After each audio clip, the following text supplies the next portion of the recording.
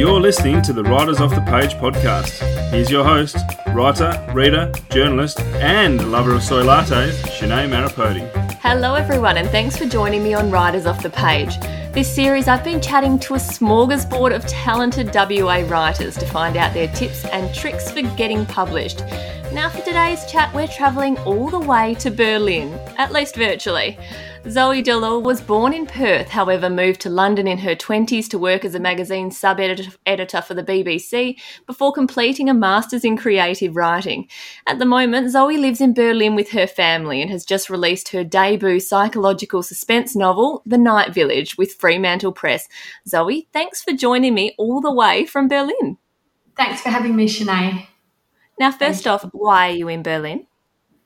My husband was born here, so he moved to Australia when he was 8, and then he always came back here for holidays, and we just thought that we would have a go living here for a few years just to see what it was like, do some travelling, which hasn't worked out too well, but just for something different, really.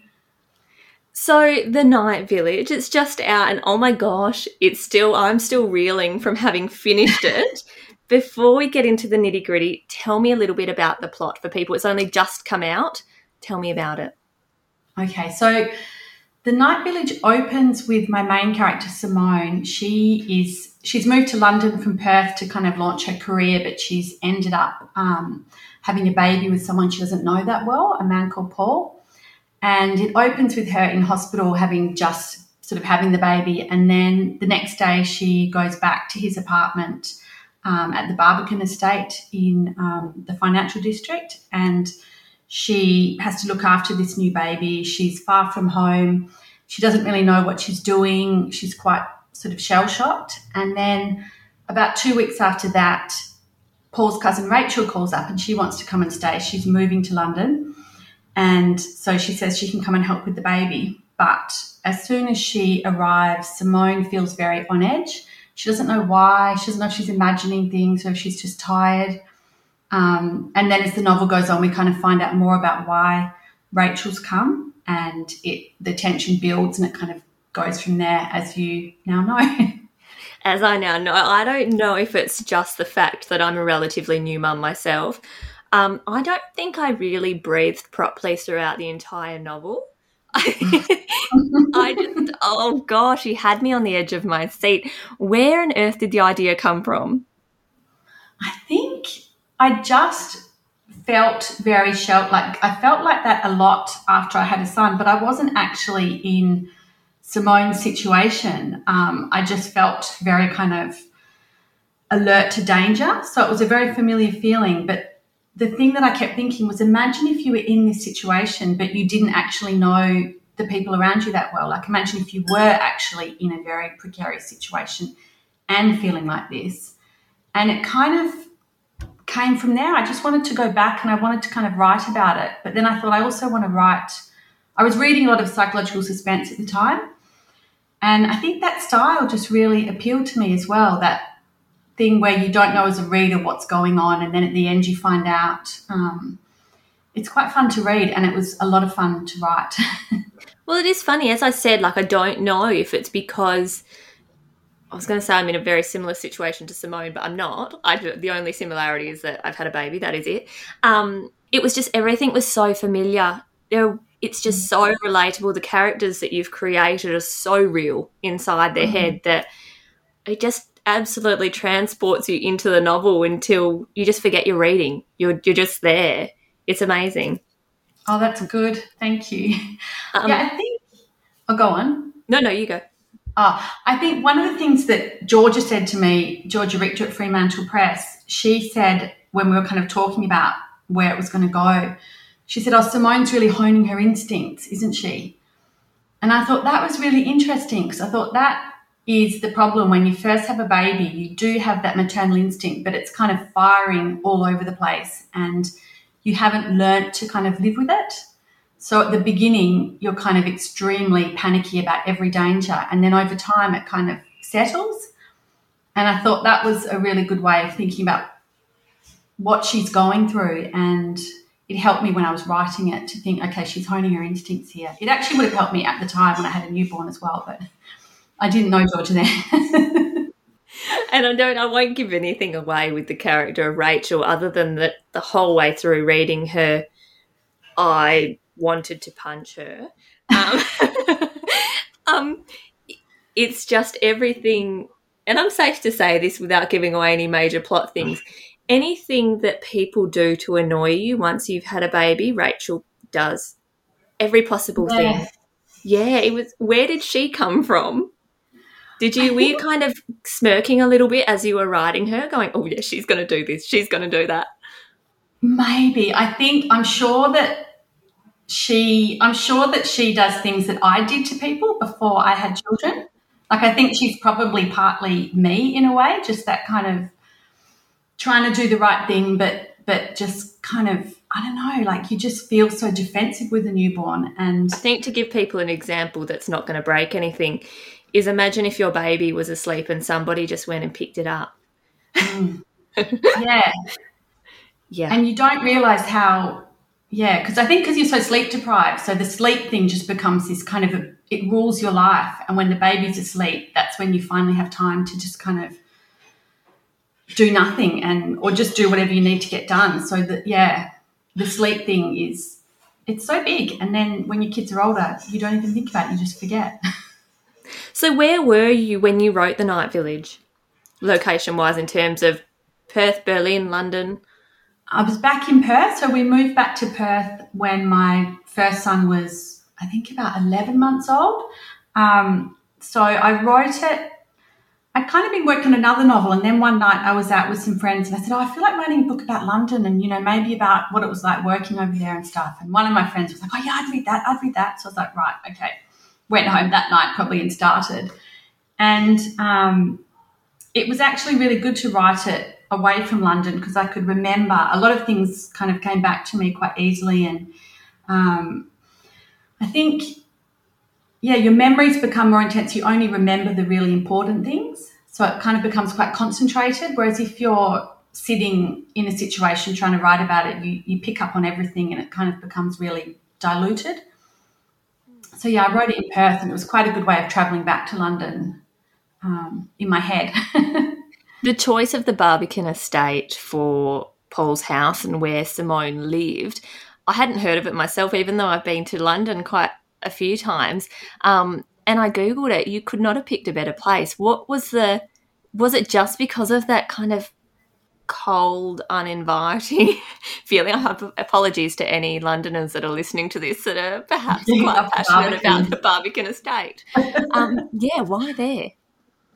I think I used to go there a lot when I lived there. It's got a cultural centre at the middle that you go to, and I used to work around there, and I did kind of know it quite well over the years. I got to know it, and I kind of had a bit of a love-hate relationship with it because you get quite lost when you're there. You always get quite disorientated. It's very windy. It's very kind of treeless. There's not a lot of human activity a lot of the time. It's quite deserted, even though it's the middle of London. And I think, I can't remember when I decided to move it there, but at one point I just was writing and I just decided I'm going to put all the characters in the Barbican, and at that point it just became so much more real to me, the whole story, because I could remember being there so well, more than I could remember other parts of London. It's very distinctive architecture, and it gives you a very particular feeling, just that cold kind of greyness.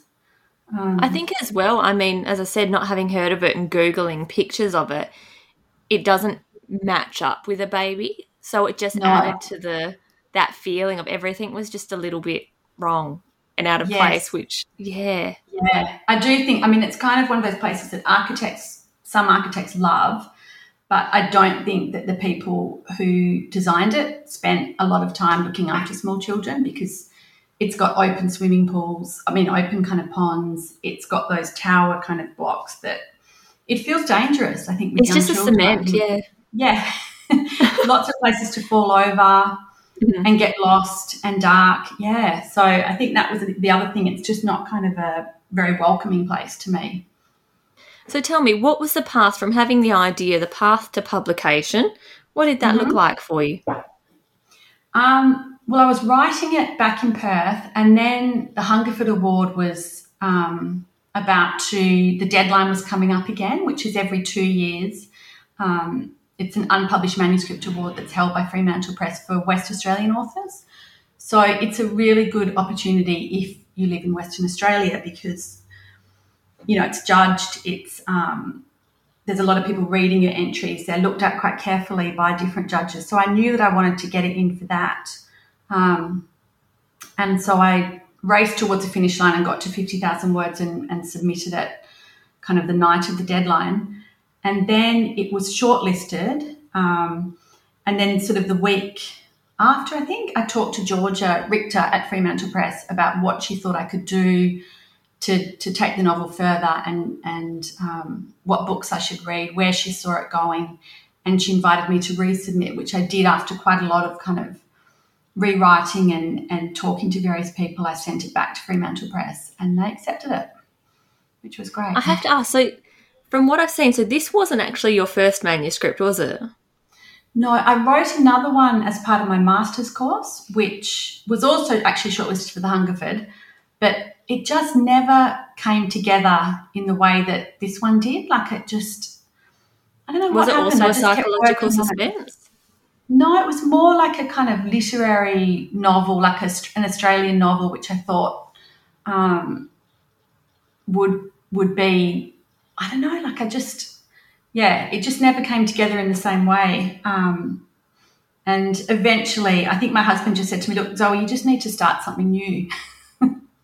So I did. And then, I've put that one aside. I don't think it will ever be published. I'm not really interested in looking at it again. I'd probably just start something new from now.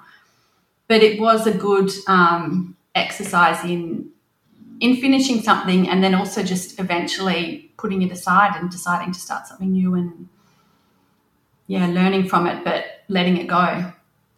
So when you started the Night Village, how much of an idea did you have of where it was going to go? Did you plot everything out or did you have an idea and just run with it? No, I didn't have any idea of where it was going to go.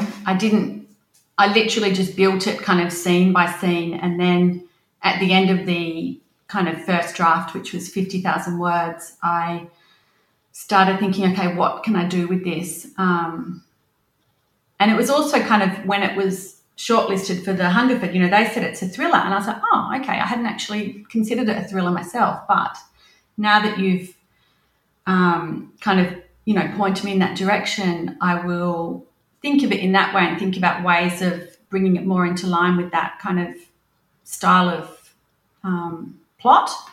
So then I had to think about the twists and the tension and kind of the underlying story. And that's when a lot of that came through. And I actually had a psychological suspense novelist read it, and she gave me some really good pointers for kind of the genre and stuff. But I didn't stop at all. With the Hungerford Award, how much of the manuscript do you submit? All of it, with a minimum of 50,000 words. So the Hungerford judges have to, they read about 60 full manuscripts. It's a huge job. And so how similar, you've obviously worked with Georgia Richter after having been shortlisted for the Hungerford. How much has changed since then? A lot. Yeah, it's really changed. I think it probably went in quite rough. I think there was a lot of probably continuity errors, and I think that the characters probably changed names halfway through and stuff. It grows very gradually. It went from 50,000 words to I think about 74 in the end. So it just kind of expands, and I did a lot of work initially with Georgia, and then there's another editor at Fremantle Press, Armel Davies, who also went over it. So we did a lot of work on it. They do a huge amount of work, I think, on their manuscripts. Maybe not all of them, but they did on this one. It's really interesting because, I don't know if this is just maybe I'm a little dense or a common misconception, but you kind of think a manuscript that has been shortlisted for quite a prestigious award is pretty much good to go. Like, did you have that feeling originally? Did you expect there to be so much work to do post shortlisting? I probably didn't realise how much. I think that it is a very long journey when it gets submitted to publishing, and I think that is probably they're looking for potential, but they know how to bring it out. They know how to work with writers to make something as good as it can be. And I think, it happens over a long period of time. There's time when you're not working on it because it's with the editors and you have time to think about it and then it comes back to you. But I think also you kind of get the help when you've possibly run out of steam a bit, and if it's accepted, then these other people come in and they give you a lot more kind of energy and enthusiasm. So it didn't feel like hard work. It was actually really, I learned a lot from it. Are there any big things that you learnt that perhaps, particularly with the genre, psychological suspense, that you needed to do differently that you can share with us without giving away any spoilers? I think probably one thing is you have to, by the time you've got the whole story, you have to know the whole story, and then I think you can go back over the draft and drop hints to the reader that then make sense at the end. And I've seen that done really well by other writers where you read a novel and then you find out the whole story and then everything that didn't kind of make sense suddenly makes sense. I think that's kind of part of it, definitely. So did you go back after and kind of plant seeds here and there throughout it? Yeah, and that was definitely with Georgia. Fremantle Press publishes a lot of crime fiction, so she was kind of saying, okay, we need to kind of, I guess it's foreshadowing and stuff like that. You kind of, you kind of have to think about the whole thing and you kind of have to hold the whole thing in your head and then make sure that everything stacks up at the end as well. It's a long process, but it's quite fun. I'd definitely do it again. So what was the process from the initial draft pre-Hungerford submission to, I guess, one of the final drafts while working with Fremantle Press? How much time were you looking at there? I think it was submitted in, when was the awards? The awards were at the end of 2018 and then it's been published in August. So we finished working on it, I think at the beginning of 2021, we'd pretty much done. And then it goes into marketing. But there was a structural edit and then another edit with Armel and then copy editing, proofreading, and then the cover comes in and the marketing comes in and it starts going out to reviewers and stuff. So it seemed like a really long time when they said it's going to come out in 2021. I was like, gosh, that's ages away. But actually it goes very fast. And it was good to have that much time to work on it. I think that was a real luxury. What was the most challenging stage for you? Probably not knowing, like when I was working on it for Fremantle Press, but not knowing if I was going to, if they were going to accept it. So waiting, but you always have to wait as a writer. You're always waiting to hear back from someone. But that one, I just really wanted it. And I think I actually emailed Georgia and she wrote back to me and said, we do. We want to publish it. We just need to talk about the plot. And that was great. So it's always waiting when you're a writer. Yes. I know obviously my mood when I am reading a psychological suspense and the tension that goes through me. Did you have those moments writing it where it consumed the whole of you? Yeah, definitely. I felt with this one, and I think this might be a sign that a piece of writing is working actually in retrospect. I think if you're really engaged in the story and you feel like it's kind of captivating you and you want to find out what happens next, I think that is a sign that the story's working. And I definitely felt like that with this one, and I definitely haven't felt like that at other times when I've been writing. But with this one, I felt like I was reading it. How old are your children now? Do you mind me asking? No, they're 7 and 10. Did you find when you stepped away from the keyboard any of those feelings of Simone's continued into real life because you'd written them so vividly? Just that paranoia and... No, I think all that really died down after that first kind of initial, probably 12 weeks. I think the first 12 weeks when you have a newborn is so different to what you feel like when the baby's a little bit bigger and they start to smile and they start to look back at you and they start to feel like a separate person. I think you come out of that quite quickly and it's almost like a boot camp.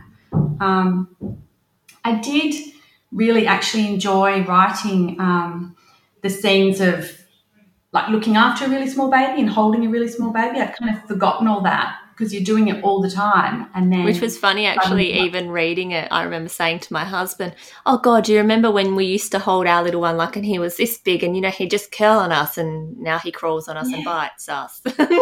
And he's just into everything. It's so different. Yeah, it brings back those feelings. Yeah, it brought it all back and it was quite nice kind of revisiting it, but in peace and not having to kind of actually do it and not being sleep deprived. So having sleep while you were writing it. Yeah. Was it a very deliberate decision? I'm thinking it was, and it makes sense to me, but that the reference, we don't often hear the baby's name in the book. Tell me a little bit about that. That was deliberate. I can't remember if I was like that. I think, when a baby's first born, it's very difficult to think of it as a separate person to you. And I think that's part of the kind of paranoia and the stress of having a baby kind of out in the world and it can be taken from you, but you just feel this incredible kind of instinct to not ever let go of it. And I think that not calling it by its name, calling it the baby, I think is part of that beginning stage when you don't really see it as separate from you. And then when she starts to call it his name at the end, she's kind of moved forward a bit and she's a bit more comfortable with it, with him being a separate person. And what about the title, The Night Village? Where did that come from? That came from, I think we kind of decided we needed a good title that was kind of quite solid. It was called She Came to Stay to begin, which I just gave it in a kind of rush because I couldn't think. I find it really hard to think of titles.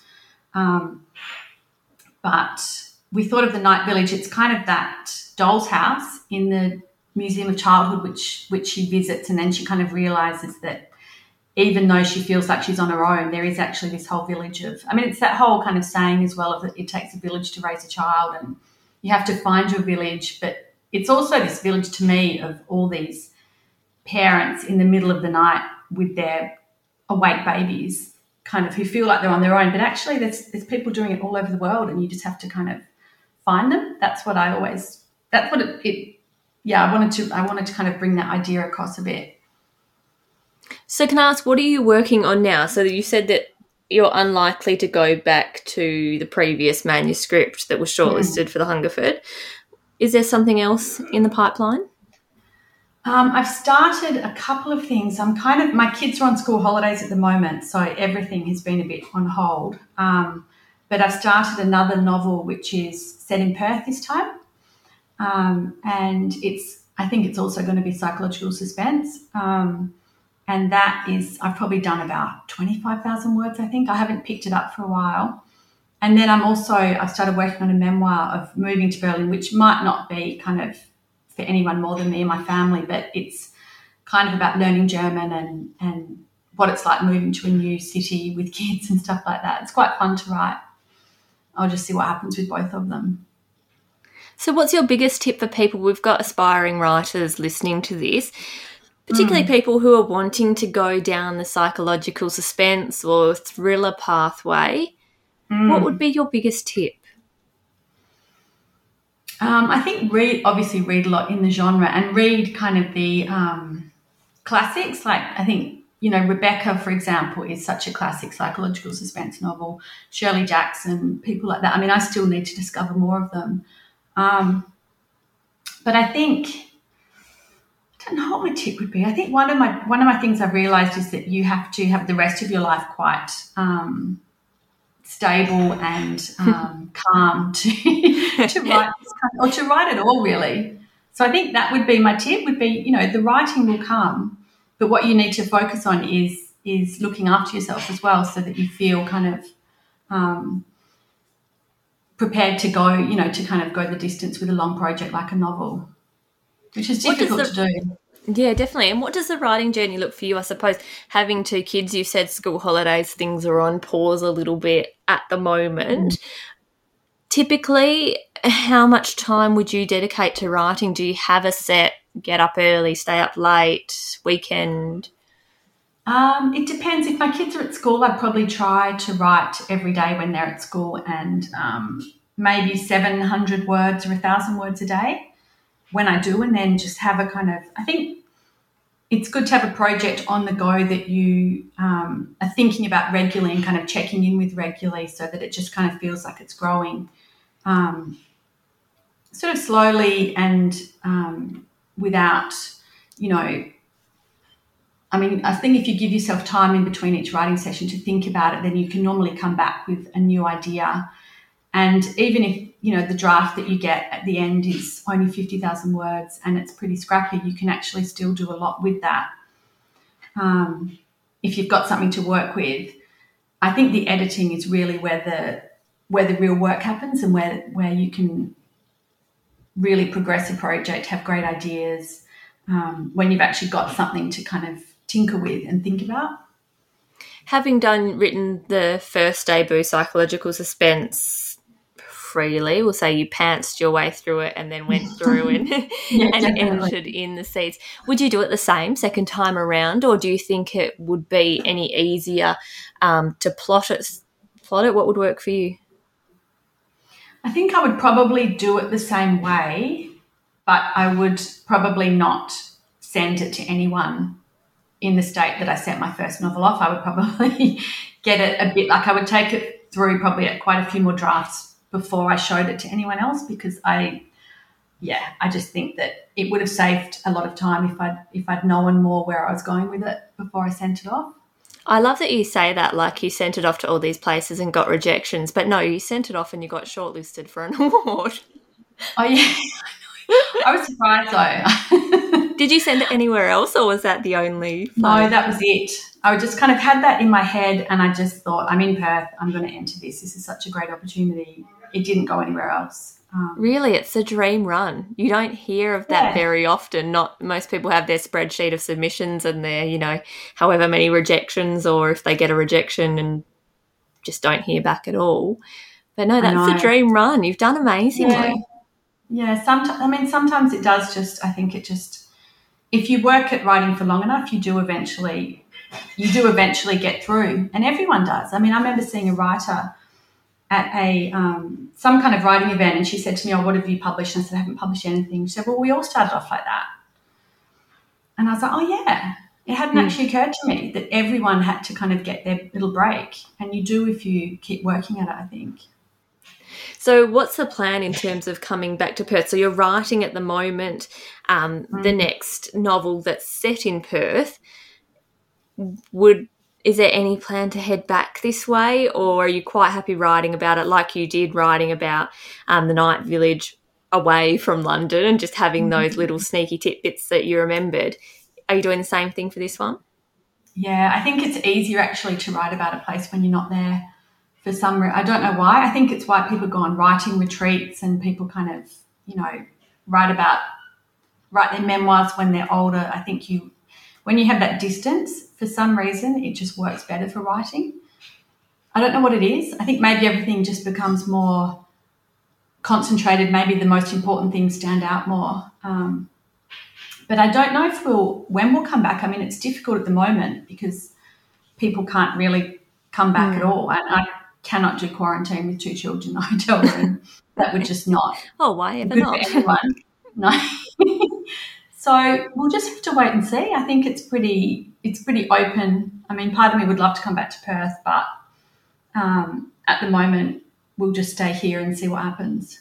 Well, at least you've got your virtual holidays when you're writing, just letting the words transport you, I suppose. Exactly. That's very true. Zoe Dillal, where can people find you online to keep up with your journey? I've got a Facebook page, which is Zoe Dillal Author, and Instagram and Twitter. Across all of the big ones? Across all of the big ones, yeah. Excellent. I can't wait to see what comes out next, what's going to send my heart racing and not let me sleep for another few weeks. Thank you so much for joining us, particularly all the way in Berlin. Thank you for having me, Sinead.